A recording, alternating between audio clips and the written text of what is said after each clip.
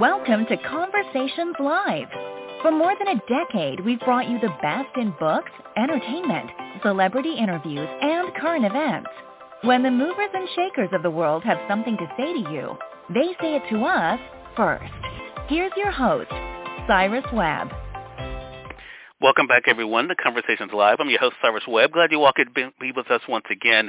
I appreciate you guys tuning in on the radio side here at WYAD 94.1 FM and WYADonline.com. We're glad that you all can be with us.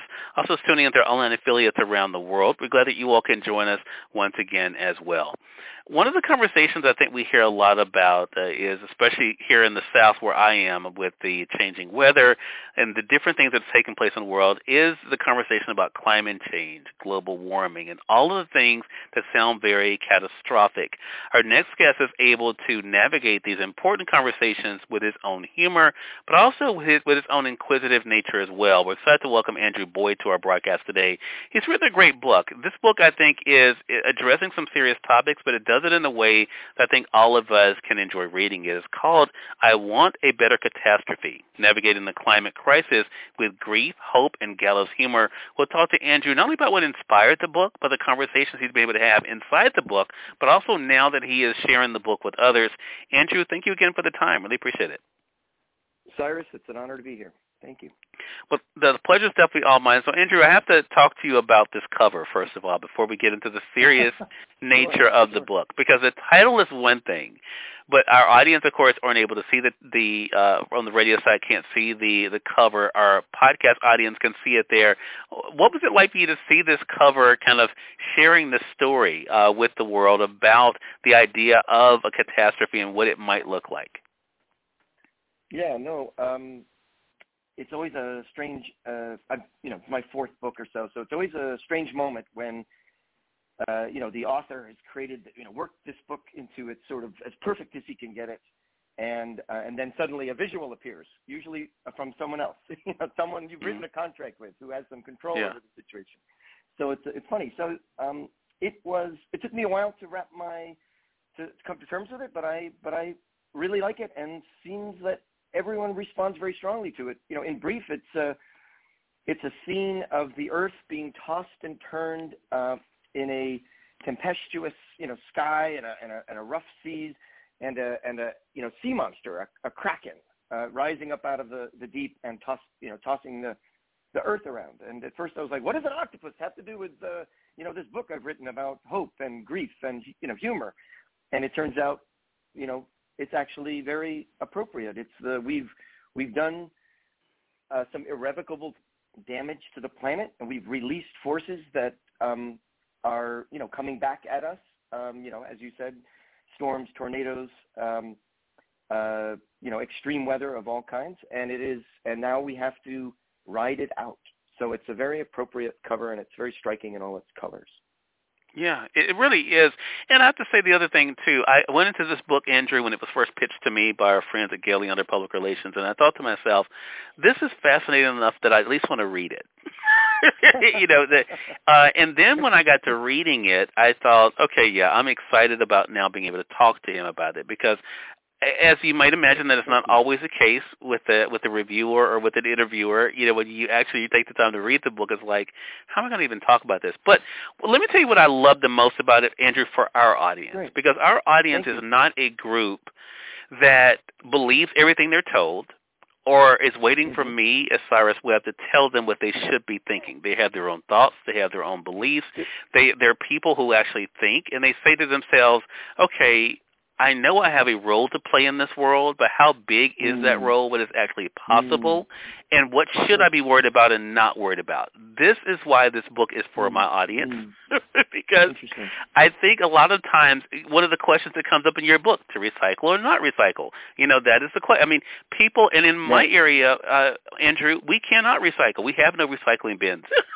So it's like, well, then what do you do? In that situation. So what has that been like for you, to take a serious topic, but to have some real conversations about it with people who may see it from different ways than you do? Yeah, that's a great question, and I'm glad your audience doesn't do whatever you tell them to do. We should always assume our audience has different opinions than we do, and has a deep intelligence that they bring to the questions. And it's been I've been on the road with the book. The book's been out since February. I did 7 events in the Northeast, 3 in the Midwest, 2 in the Pacific Northwest, where I am now. Seattle is coming up this week, and then I'm headed to California. So I'm based in New York. So I've been all over the country. And, to make the book, I talked to people from all walks of life. And now as I'm, carrying the book out into the world, I'm, people are showing up in the audiences, and they have, very different experiences. And that's actually a feature we have a feature of the climate crisis, if you will, is that it affects people very differently. We have a very diverse country. We have a very unequal country. Some people have access to a lot of privilege. Some people can, get away from the hurricane and kind of go hang out in their second home. Other people, some other people, the decision is made about, which way to, where the water should, what neighborhoods the water should go into, protecting the rich, letting the waters go into the poor neighborhoods. And so people have very, very different experiences, and obviously have a different take on it. And some communities are responding in different ways. Some have, community solar. Some have, single stream recycling. Others have, curbside composting, all of that. But, and then there's this is a global problem. It's also an individual and a local and an American problem. So I think we need to, there's ways to act at all levels. So in that joke piece about why the heck am I recycling, it's like, because it's not, that is insufficient, right? For us all to narrow our little carbon footprints down to as narrow as we possibly can. Some of us can't, the infrastructure isn't even there to do that, as you say, with the recycling. But even if we did, that's the individual level is only, some small percentage of the problem. It's these, large scale things. We need to make a transition our civilization off of fossil fuels and onto renewable energy. That will require, at all level, including at the global level with, global treaties between all the countries, as well as a very strong, bold action at the national level, which is finally starting to happen with the, ill-named Inflation Reduction Act and the bipartisan infrastructure bill and all that kind of stuff, creating a glide path in our market economy for a transition off of fossil fuels to renewables. So, and we can participate in that. There are ways to participate in all levels, and I can give examples of things people can do in all these different ways. And the book offers many strategies and stories along those lines. Exactly, Andrew. And to that point, and for those who are just finding out about this book, it's not just your thoughts. You're able to have some pretty interesting conversations with people. One of the interesting ones to me was about a term I've never heard before, utopianism. And I thought that was really interesting in kind of thinking about, again, the quote-unquote ideal world and then what is realistic. How did you decide who you wanted to talk to for the book? Yeah, well, part of the book's project is to not pretend that things are better than they are, to acknowledge that we're in for, that the decades ahead, the century that we're going to be living through is going to be a rough one, because we didn't do the things we needed to do 30, 40 years ago, particularly the fossil fuel companies, cast doubt on the science and spent $100 million on lobbyists to delay action and prevent the transition that we needed to do, decades ago. So we're in a place where we're in for some kind of catastrophe. That's the idea of the best thing we can get is a better catastrophe. What does that look like? How do we get aligned around that? How do we hope for that? And so I wanted to talk to people who were engaged, who were doing things, who were working for a better catastrophe, acknowledging, who sort of accepted, understood, they'd read the science, they'd done their analysis, and they understood that we were in for a catastrophe, but they were seeking out a better one in all these different ways, according to the different people I interviewed. So that was the primary thing. And then I wanted a diverse array of people. So I spoke with, say, indigenous botanist Robin Wall Kimmerer, who's part Irish and part native, and she twins indigenous knowledge with scientific understanding. And, so that was one person I talked to, and she was like, we think of ourselves, the last 500 years, we've been bad partners with the planet, and we think that's who we are essentially. But for most of our 6 million history, we've been good partners with the planet. We're partners, not just takers, not just people extracting things and burning things and then throwing our refuse out into this natural world. And let's tell that better, that truer, that deeper, that longer story about ourselves, And so she's a scientist, but she's very focused on helping us to sort of tell a different story. I spoke with Gopal Dayaneni. He's based in Oakland. He's a leading voice in the climate justice and environmental justice movement. He wasn't pulling any punches, pretending things were better than they are. But he said, what can we do to make things better? And for him, it was like, we are going to suffer. We're in for a lot of suffering. So his question was, so how do we distribute that suffering more equitably? So from his point of view, if we can center justice, right? If we can handle the crisis management in a just way, if we can figure out our solutions in a way that protects the most vulnerable, that takes into consideration who is impacted first and worst, then that's the way to a better catastrophe. So those are the kind of people I was talking to. Andrew, I want to talk to you about your own insert into this whole conversation. I'm going to get into that. I want to say for those who are just tuning in, though, it's on the radio side or online, you're listening to Conversations Live. Andrew Boyd is our guest. We're talking with him about his new book, I Want a Better Catastrophe, Navigating the Climate Crisis with Grief, Hope, and Gallows Humor. So, Andrew, you and I have never spoken before today. I had never had a conversation with you, but I read your book. And I feel like by reading the book, not only did I find out what was of interest to you and concern to you, I also got to know you. It's interesting hearing you talk about story just now. It reminded me of something you said in the book about singing your stories. I want to ask you about that. Was that a conscious thing you decided to do, to insert your own self into the story, to kind of tell people who you are? We got to hear about your upbringing. We got to hear about how you treated people, and I think people feel a connection with you about looking to those who others may shun, and kind of having an interest, but not trying to say what it's like to drive while black, but still understand what it's like to deal with challenges in life. Was that something that you knew going in you wanted to do, or is that something that just came up as the story was unfolding? It's a great question. It's a great question. I think, because of what we were talking about before, about everybody is experiencing this in different ways with, more or less exposure, vulnerability, more or less privilege. I think it's important to acknowledge where I, land on that, and tell, and also because this is a journey, the whole book is a journey that begins with a bit of a crisis of hope. Like, can we fix this? Can we solve this? What is still worth doing? Can the hope that, as a lifelong activist, sort of powered me through many other causes, sometimes to victory, can that work here?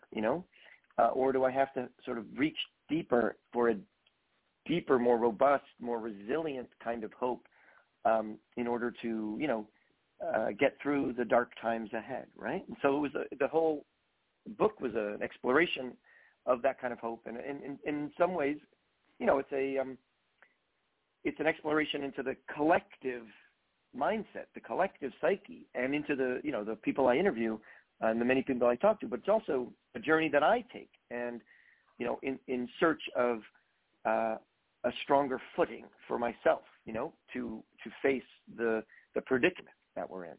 So there was, I show up, in various parts of the book, and that it's a way to be, self-deprecating and humorous and kind of, I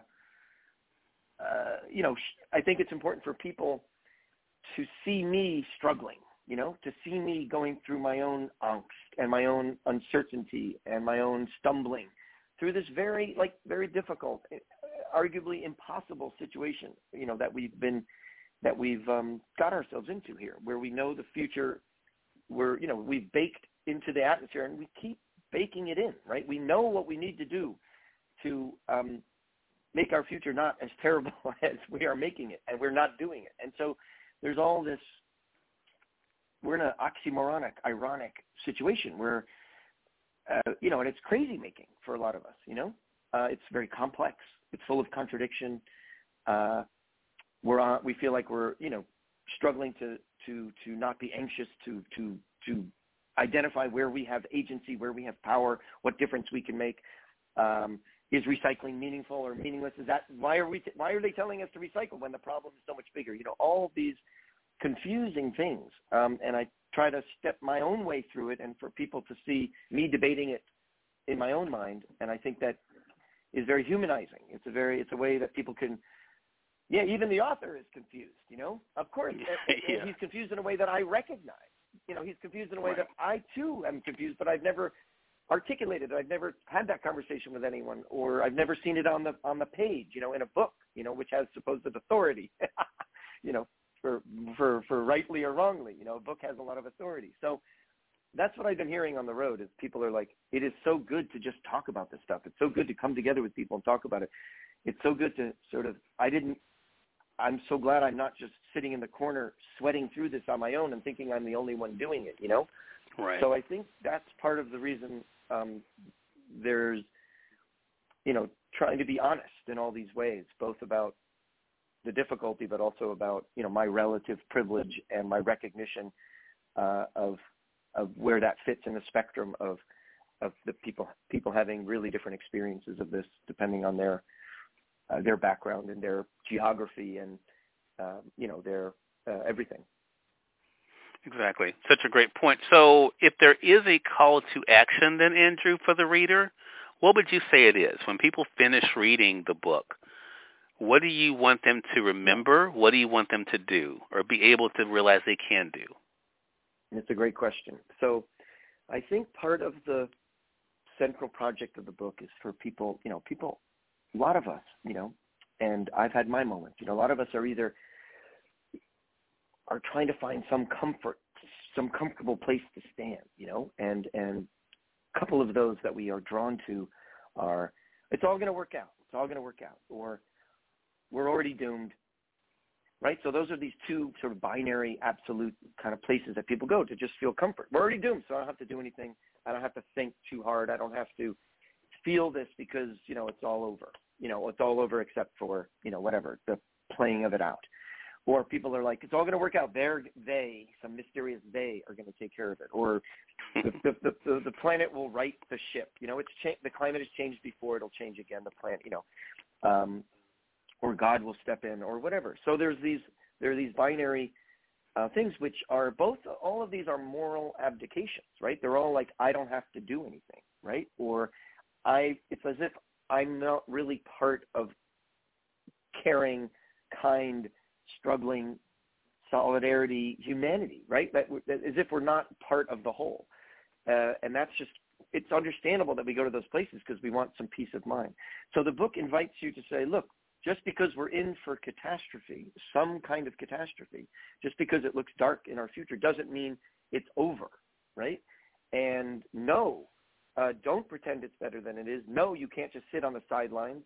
This is your entire species. This is your country. This is everyone and everything that you love is on the line. No, you are in this. You just need to find a way to be in this in a way that's ethical and powerful, right? And so the book says, you know, the basic move of the book is there is a better catastrophe. It's not like it's the end of the world. It's only the end of a certain world that we've grown to expect, right? That we can dump our waste anywhere we want and the earth will absorb it, that we can pull things out of the earth, you know, coal, gas, oil, and burn it as much as we want and it won't have disastrous consequences, you know, that we can just treat the earth as a product as opposed to our you know, living our, you know, the matrix of life from which we come and on which we depend, right? So it's just sort of, yeah. So I would say the takeaway is just because it's dark, you know, just because it looks doomy doesn't mean we're doomed. And in fact, what we do in this decade will matter possibly more than what we do and have done or done in any other decade. This is what they call the critical decade. If we can make the transition, and ideally in a just way, if we can make the transition off of fossil fuels to renewables rapidly and justly in this decade, then we will preserve what we love the most about our communities, our societies, ourselves, and we will have dignity, and we will be in alignment with our own ethical compass. Don't step away, don't sit on the sidelines, don't pretend it's better than it is, don't pretend it's worse than it is. Figure out, be honest about where we're at, and take action where you can. There's much we can do, and in fact, it has an impact and a consequence over geologic time, what we do in this decade. So step up, find your people, do whatever at the individual level you can, recycling, put solar on your roof, get an electric bicycle, switch to an EV, et cetera. Do whatever you can at the community level, better public transportation, community solar, a climate resiliency plan so that we can be all together, the community can be united and prepared for when, climate extreme weather happens. Join a movement so you can act at the national and states and global level. There's so many great groups in Mississippi and across the country, 350, Sunrise, Extinction Rebellion, Climate Justice Networks. And yes, everything's falling apart, but also everything's coming together right now. The movements are getting stronger and more united. The Senate, after 36 years of inaction, passed huge climate bills that will allow us to reshape our country in a cleaner, safer way and make the energy transition while creating good green jobs. So yes, things are falling apart, but it's all coming together. Be part of having it fall apart as least terribly as possible, and be part of having it come together in a greener, cleaner, and more just way. Everything's up for grabs right now. Be part of that, and be strong. Right. Be strong. Again, everyone, Andrew Boyd has been our guest. I Want a Better Catastrophe is the book, Navigating the Climate Crisis with Grief, Hope, and Gallows Humor. You all can get your copy of the book on Amazon.com, of course. Andrew, really enjoyed the conversation with you. We were talking before we went on here. Let our audience know how they can follow the website. Oh, yeah, of course. Thank you, Cyrus. It's been a real pleasure. I appreciate your perspective very much. And you're very get in there and ask the interesting questions. Thank you. So the website for the book is bettercatastrophe.com. And you can read samples free before you buy. You can read samples of the book there. You can look at a bunch of the visuals in there. You can look at the profiles of the people I interviewed. You can see my tour schedule. Mostly it's on the West Coast right now. Hoping to make it to the South at some point, later this year. But yeah, bettercatastrophe.com. Everything you need to know about the book is there. All right, Andrew. Thanks again. Really appreciate it. Looking forward to speaking with you again. Yeah, likewise. Thank you very much. More than welcome. And we thank your audience for tuning in to another great segment of Conversations Live. Until next time, I'm your host, Cyrus Webb, saying as always, enjoy your day, enjoy your life, enjoy your world. Thank you all for choosing Conversations Live, and let's go make today amazing. Take care.